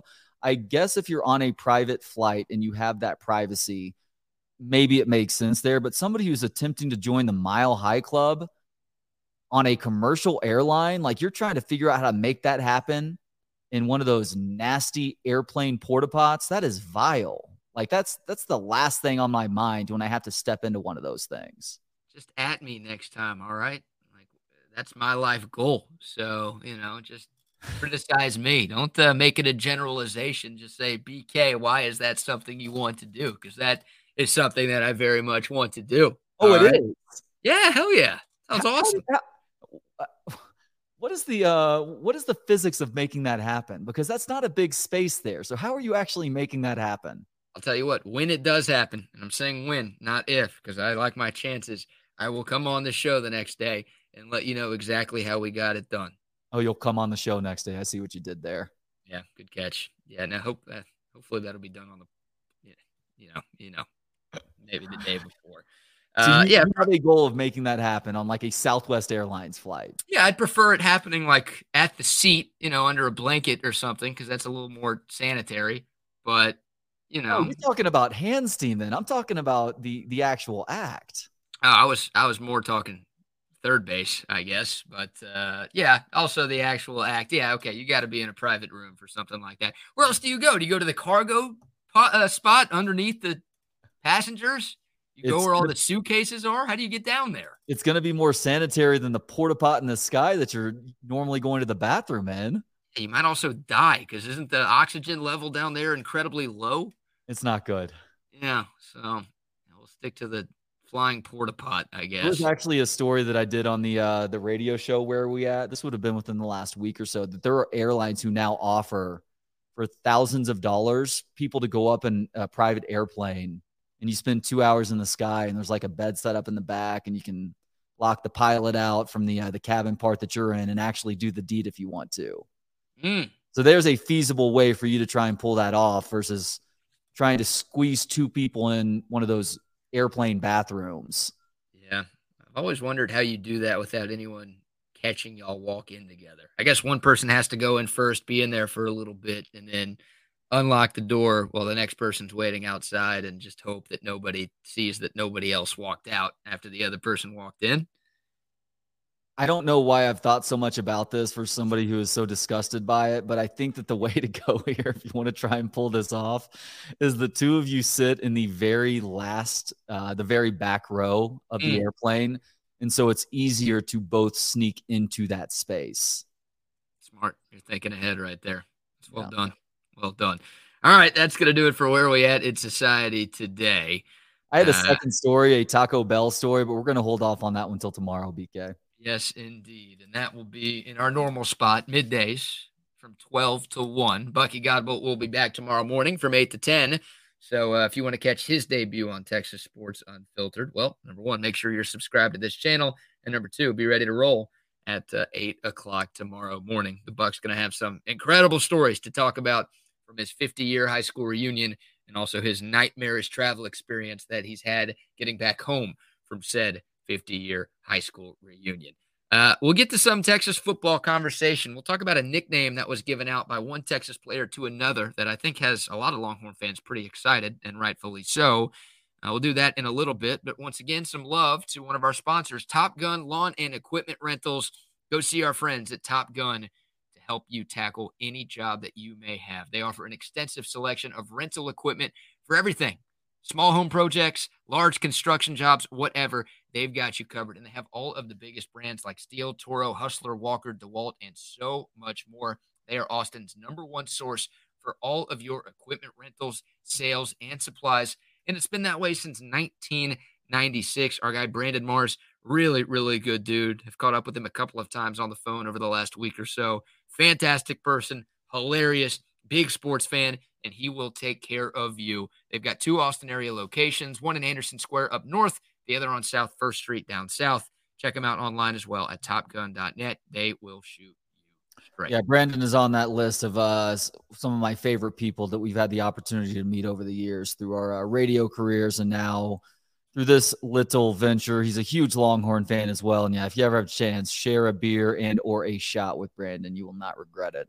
Absolutely. All right, we'll save the DKR memory for the last segment of today's program, Trey, because one of our favorite moments in the history of Darrell K. Royal Texas Memorial Stadium has relevancy today. And there's a reason why we're going to talk about it. And we'll give you some of those details, and we'll also have some video that we think you guys will enjoy watching here coming up in maybe 10 to 15 minutes. But for right now, top 5 moment in DKR history. You're going top 5? Top 5.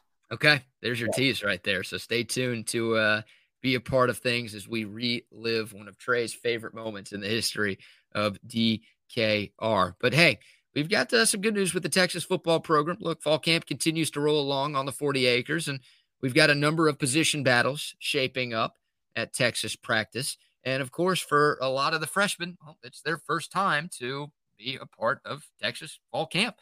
And they are making waves. They're trying to make an impact on the other guys in the locker room. And we see it every year, but we're seeing it already this year, Trey. Some freshmen are already starting to turn heads with not only people who cover the Longhorns and not only fans of the Longhorns, but also with some of the players in that Texas locker room. And, look, seniors giving freshmen nicknames, that's an age-old tradition. There's nothing new here. But high praise coming from senior offensive lineman Christian Jones, who, by the way, that guy looks non-human. I mean, it is ridiculous how big Christian Jones has become, and not in a bad way. Like, he is just big and built, and he's coming off his most productive year as a Texas offensive lineman. A reason to believe that he could follow that up with an even better year, Trey. Underestimated aspect of this 2023 Texas football roster is the return of Christian Jones, who even after his really solid 2022 season, a lot of people were indifferent or asking questions about him coming back for another year. No, this guy is legit. Not only has he figured out his developmental path, but he's also super sharp and a good kid to boot too. I cannot wait to see what this offensive line looks like, in part because the tackles are going to be so good this season. Yeah, Christian Jones listed at 6'6", 322. He looks like 6'10", 350 in some of the pictures that have been posted over the last few days. He will be earning an NFL paycheck after this season too. That he is that good. Yep, agreed, 100%. Well, he's a team leader on this team. He's a returning starter. He's done a lot of good things during his time in Austin, and he's given high praise to Colton Vasek, who, according to Christian Jones, is Baby Bosa. That's the nickname that Christian Jones has given to Colton Vasek. He said, quote, "It's Vasek's body type. You could just see how in the future the weight program could definitely beef him up. He already has the frame for it, so he's got to keep working." Of course, that nickname comes with high expectations. We know who Christian Jones is referring to, talking about Nick and Joey Bosa, who have a combined 7 Pro Bowl appearances in the NFL. Nick was the Defensive Player of the Year this past season in the NFL. Both of those guys, obviously, tremendous college players who turned into top 5 picks in the NFL, and they have both had tremendous NFL careers as well. I will say this to Christian Jones. Baby Bosa is already taken. Like, Nick Bosa is Baby Bosa. Because, Joey Bosa is the older brother. So we might have to work on a new nickname for Colton Vasek, but I obviously love that you're getting that type of comparison. Do I expect Vasek to be anything close to those guys? Maybe not. But, hey, that's high praise, the fact that he's been able to come in here in his first fall camp and make people impressed with what he's been able to accomplish so far. Yeah, I expect him to make his mark on the Longhorns before it's all said and done. And it's also great to see that his former Westlake teammate, current Longhorns teammate, Ethan Burke, is really turning heads and has his fellow players and the defensive coaching staff confident that the pass rush is going to be much better for a lot of reasons, but specifically because Ethan Burke has put on the right sort of weight this offseason, and it is really beginning to click for him at one of those edge spots. Yeah, agreed. And I'm excited that Vasic is here. He was one time committed to Oklahoma, ended up flipping the commitment relatively late in the recruiting cycle. And he's here at Texas, a top 100 player overall. I think a top 10 to 15 edge rusher in this year's class. Getting him to stay home is absolutely massive. And yeah, there's that opportunity, kind of like you talked about. We're trying to figure out who is going to be the edge rusher opposite Barron Sorrell. Right? Like it feels like that guy did enough last year to where, okay, you could just give one of the edge positions to him, no question about it. But who is that other edge rusher going to be for this Texas defense? I mean, Ovia Gofu, no longer with the program. I don't know if he did enough the last couple of years to where he would have been guaranteed a starting spot anyways, but obviously he departs. I don't know how that guy still has college eligibility, but somehow, some way he does, and he's at LSU for this season. So Justice Finkley, a guy coming back. I know a lot of high hope and expectations for him. He will be in that conversation as well.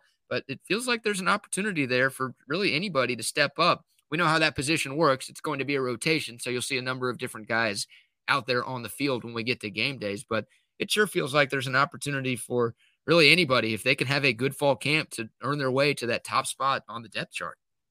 No doubt about that. And the good thing for the Longhorns, not just at that rush edge position, but really across the defensive line, is they do have pretty solid depth across the defensive line too. How about Alfred Collins getting some love from Steve Sarkisian yesterday? He seems to at least be turning heads in camp right now. I know he's bounced around positions here and there through his first 3 years on campus.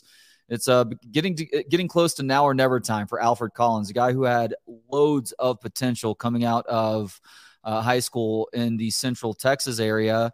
And he's had moments where he's looked the part, but not consistently enough. So you would love to see him be able to tie all of that together this year. But the fact that he has Vernon Broughton next to him, and obviously T'Vondre Sweat, who is still the hardest guy to block on that defensive line, if Alfred Collins can provide some more consistency, watch out, because it just means that there's not going to be any drop off in level of play from those first to second guys as Pete Kwiatkowski and his defensive coaches are looking to rotate those dudes in and out at a high frequency. It's crazy that Alfred Collins is already a senior, right? I mean, I was so pumped when Texas was able to land his commitment and ultimately get him to sign. And you're right, the expectations were sky high for him coming out of the Bastrop area, but it just hasn't clicked. And as of now, obviously this is subject to change, and we all hope that it does. As of now, Alfred Collins is just next in line of five-star players who just haven't lived up to the hype at the University of Texas. And unfortunately, over the last 12 years, we've seen way too much of that. Now, Texas isn't the only school that has that problem, but it sure feels like that problem has been bigger at Texas than it has been anywhere else. So, yeah, make or break time for Alfred Collins. We know what he's supposed to be capable of. And because of his size and skill set, there's a chance that, okay, if he puts it together, he can end up being a decently high draft pick in next April's NFL draft. But obviously, to this point, he hasn't even come close to entering that conversation because he just hasn't put it together at all. But you're right. I mean, this defensive line should be one of the strengths of this team. They are still trying to figure out that second edge position, so that is a question mark right now. But they've got some talented guys there. They've got some options there. And you feel like, okay, whoever wins that job and also whoever is a part of that rotation can be productive enough to where you feel like Texas can get a pretty consistent semblance of a pass rush throughout this season. But yeah, you talk about the interior of that defensive line. I don't know if you mentioned Byron Murphy yet, but that's another guy who is coming off of a very, very good season, who put a lot of people on notice with his play in 2022. Yeah, that 1-2 punch of he and T'Vondre Sweat on the interior of that defensive line with Alfred Collins and Vernon Broughton waiting in the wings to back those dudes up. Like, that's special. There aren't a lot of teams in the country who have an interior defensive line that looks like Texas does with talent and experience. That group should be pretty damn good. That should help Texas a lot at stuffing the run and also provide a good pass rush too. And we can't forget about Trill Carter either, the transfer from Minnesota who was, I forget if he was all Big Ten last year, but he was up there. He was on those lists. I mean, he is another guy who he's not just a depth guy on the interior. He is somebody who has proven the ability to be very productive on his own. So his addition is one that's probably being slept on just a little bit right now because it was a later in the offseason addition. But I look forward to watching what he can take care of wearing number 98 for the Longhorns this upcoming year. It's an all-time great name. Even if the guy sucked, we'd still be talking about him on this channel. Trill Carter. That is fantastic. That is fantastic. And you're right. Yeah, he started all 13 games for Minnesota last year and was relatively productive too. So, yeah, I mean, this defensive line, once again, should be a strength of this Texas defense. The Longhorn defense, obviously much better in year two of the Pete Kwiatkowski era than it was in year one. No Gary Patterson maybe this year. There have been some reports and rumblings that maybe he will be back with this Texas coaching staff in some form or fashion, probably not in the same role that he had last year. But I heard some talks that maybe, just maybe, GP will be a part of things this year. But as of now, he's not. And we'll see if Pete Kwiatkowski's defense can mirror kind of what it looked like last year when Gary Patterson was in the fold, because it was not very good in year one back in 21. It just depends on if it cuts into his ability to maintain that acoustic set at the Iron Cactus on Tuesday nights. He's still making music, huh? I would assume so. Oh, he was telling anybody who would listen his last couple of years at TCU that was his biggest passion.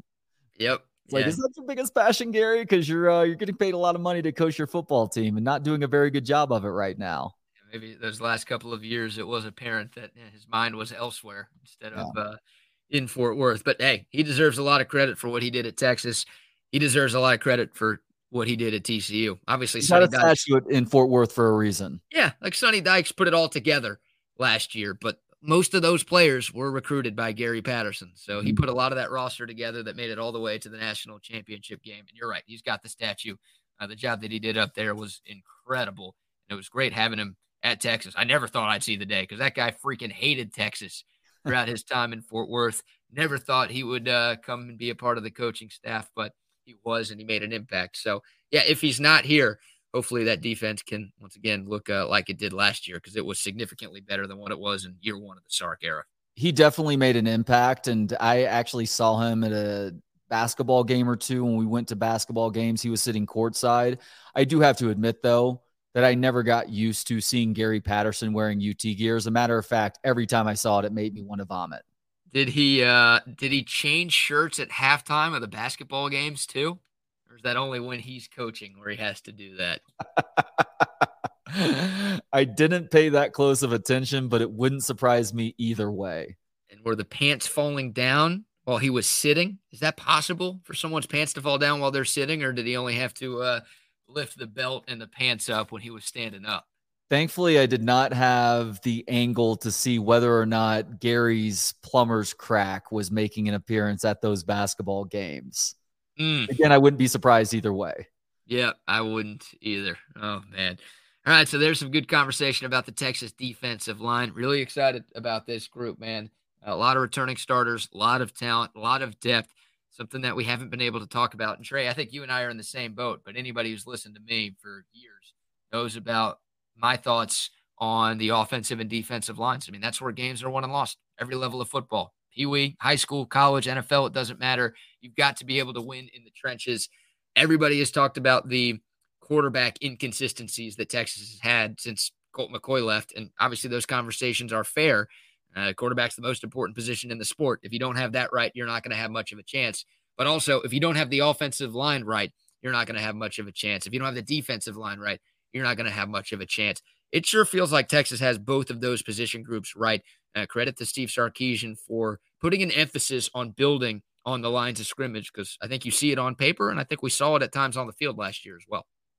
You and Kevin talked about it yesterday on the midday show, and Kevin pointed out that Mack Brown started to do a really poor job of recruiting the offensive line around 2007, and you see how long it has taken to really get things back to good. We've had moments where the offensive line, the starting five, is doing an admirable to good job. I would argue that the offensive line was good the year that Deontay Foreman rushed for 2,000 yards, but that was a rarity. I mean, there have been a lot of struggles since then, including in that national championship runner-up season where the offensive line unfortunately was not very good for that team. And perhaps that's made a difference in Colt McCoy getting hurt and Alabama ultimately winning that game. But you're right. It does feel like Steve Sarkisian and Flood and the rest of these offensive coaches and the defensive coaches too, when you're talking about the defensive line, have really identified the types of players that they need to go after to ensure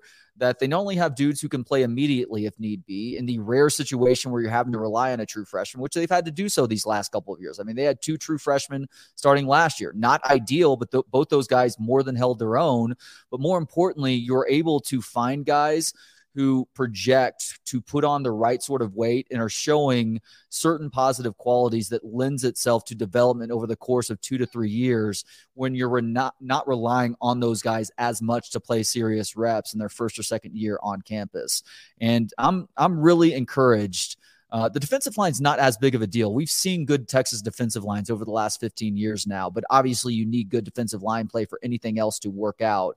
The offensive line really does seem to be taking that turn, though, and I think that's a big reason why you, me, and a lot of other people are expressing the optimism that we are, is that because, yeah, Texas does have the skill guys this year, but they also have the dudes up front who know what they need to do and are pretty versatile in terms of their ability to open holes for running backs, but also protect the quarterback as well. Yep. The only way to make those skill guys look like skill guys is to give them time to do their thing, and that requires a really good offensive line. And our guy CB, I swear, he can read minds, because I was trying to think, and I was about to ask you when was the last time that Texas had an offensive lineman selected in the first round of the NFL draft? You got to go all the way back to 2002. That's wild.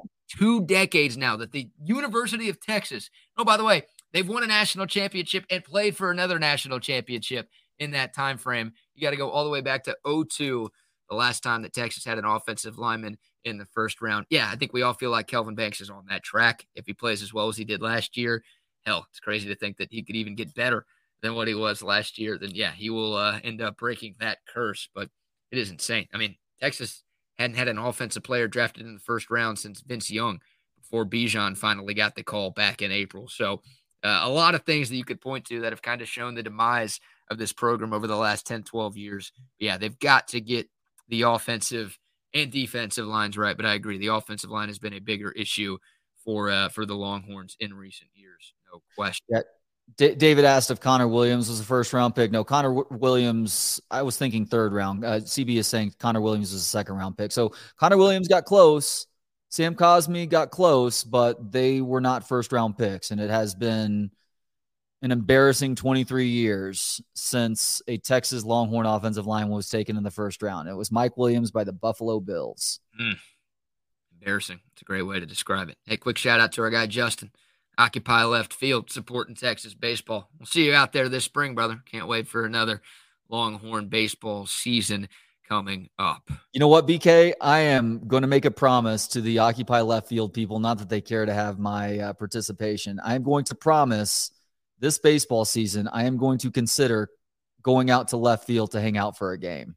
You promise that you're going to consider going out there. Did I hear that right? Yes. Wow, what a generous offer by you. Just to consider going out there. You're not going to promise that you are going to go out there. You're just letting people know that you will consider making your way out to left field and gracing them with their presence. Well, that's like 6+ months off. I can't predict what things are going to look like in 6 months, but I promise that I will give it strong consideration. Dude, they've got so many home games. You'll have so many options. You're not going to be busy for every single one of them. Make a promise that you're going. I don't know where the evenings are going to be taking me just yet, but as we get closer to that time, I'm going to make a concerted effort to at least have left field as one of my options on a given night. They play day games too, brother. Okay.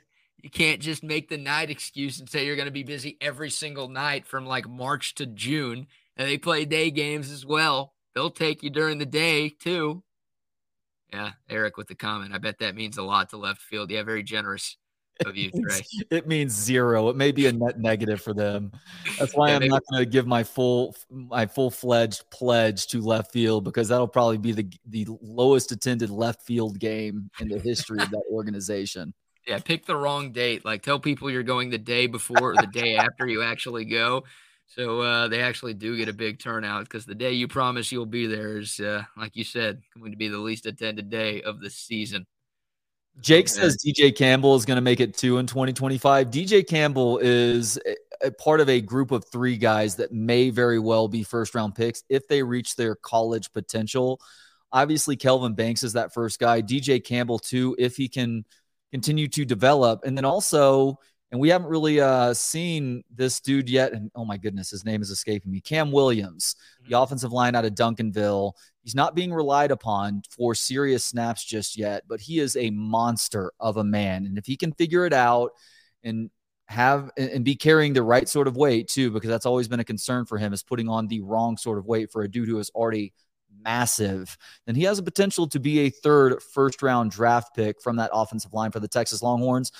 DJ Campbell and Cam Williams are more long shots, obviously, than Kelvin Banks is, but they do have the potential there too. It is so glorious that we're talking about depth on the offensive line, because there have been a lot of years recently where Texas has not had 5 offensive linemen that we felt good about. There have been years where Texas has not had 3 offensive linemen that we felt good about. And now you feel like you could make a case for 7 or 8 of these guys, maybe even more if you really wanted to, who could be starters on a lot of programs across the country. You obviously don't want any injuries, and I'll knock on wood to do my part to prevent that. But it's good to know that if something does happen, you've got guys waiting in the wings, and there won't be a tremendous drop-off if one of the starters does go down. That is huge. Okay, all right. The likelihood that I end up going to left field this coming season has just increased dramatically because Justin said he'll hit the beach volleyball with me. At left field? In left field, yes. Nobody wants that. Come on. Save your volleyball for Gregory Gym, dude. Don't be doing that at the dish. Justin knows how to play to his one-person audience. He gets that mentioning beach volleyball to me. It perks my ears up and has me more likely to participate. You're going to end up decking Mark Pena's kid in the head with that beach volleyball, and you're never going to be invited back, which maybe that's your goal in the first place. No, I do not want – I don't want anything bad to happen to Mark's kid. Mark is as important as anybody in left field. So I'm going to be protecting that kid. That's my assurance in the possibility that I end up at Occupy Left Field this season. Yes, because you've promised that you will consider making an appearance in 2024. How generous. All right, before we get to one of Trey's top 5 moments in DKR history, another shout out to one of our great sponsors, Woods Comfort Systems. It is hot as hell outside. You don't need me to tell you that. If your AC inside is not working, you got to call our friends at Woods Comfort Systems. They've been doing this for 60 years, providing top quality HVAC and plumbing services. They are dedicated to keeping you and your family comfortable in every season. AC maintenance, repair, and installation. They do duct work. They do attic insulation, and they also have plumbing services as well. Their goal has always been to provide exceptional HVAC and plumbing services all throughout Central Texas. If something is up with your AC, you've got to give them a shout. 512-842-5066, or check them out online at woodscomfortsystems.com. Woods Comfort Systems, where comfort is our middle name. All right, Trey, let's take a trip down memory lane, shall we? This is something that you've coined one of your 5 favorite moments in the history of Darrell K. Royal Texas Memorial Stadium. Before we get to this one, yes, can I just ask you for some of your favorite moments? Because there are a few others that come to mind for me that are very much probably top 3 moments, but certainly top 5 moments. Beginning with Ricky's record-breaking run against A&M back on Thanksgiving of 2008. That was a hell of a moment. 2008? I'm sorry, 1998. Wow, 2008. I was like, man. 1998. I was in the stands for that one, even though I was in the north end zone, so he was running away from where we were. That was an incredible moment for me, and that's probably my number 1.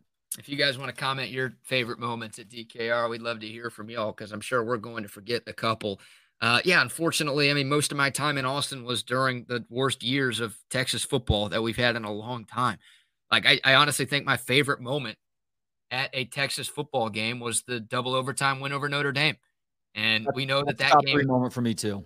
I mean, that game ended up not meaning jack shit because Texas sucked that year and Notre Dame sucked even more that year.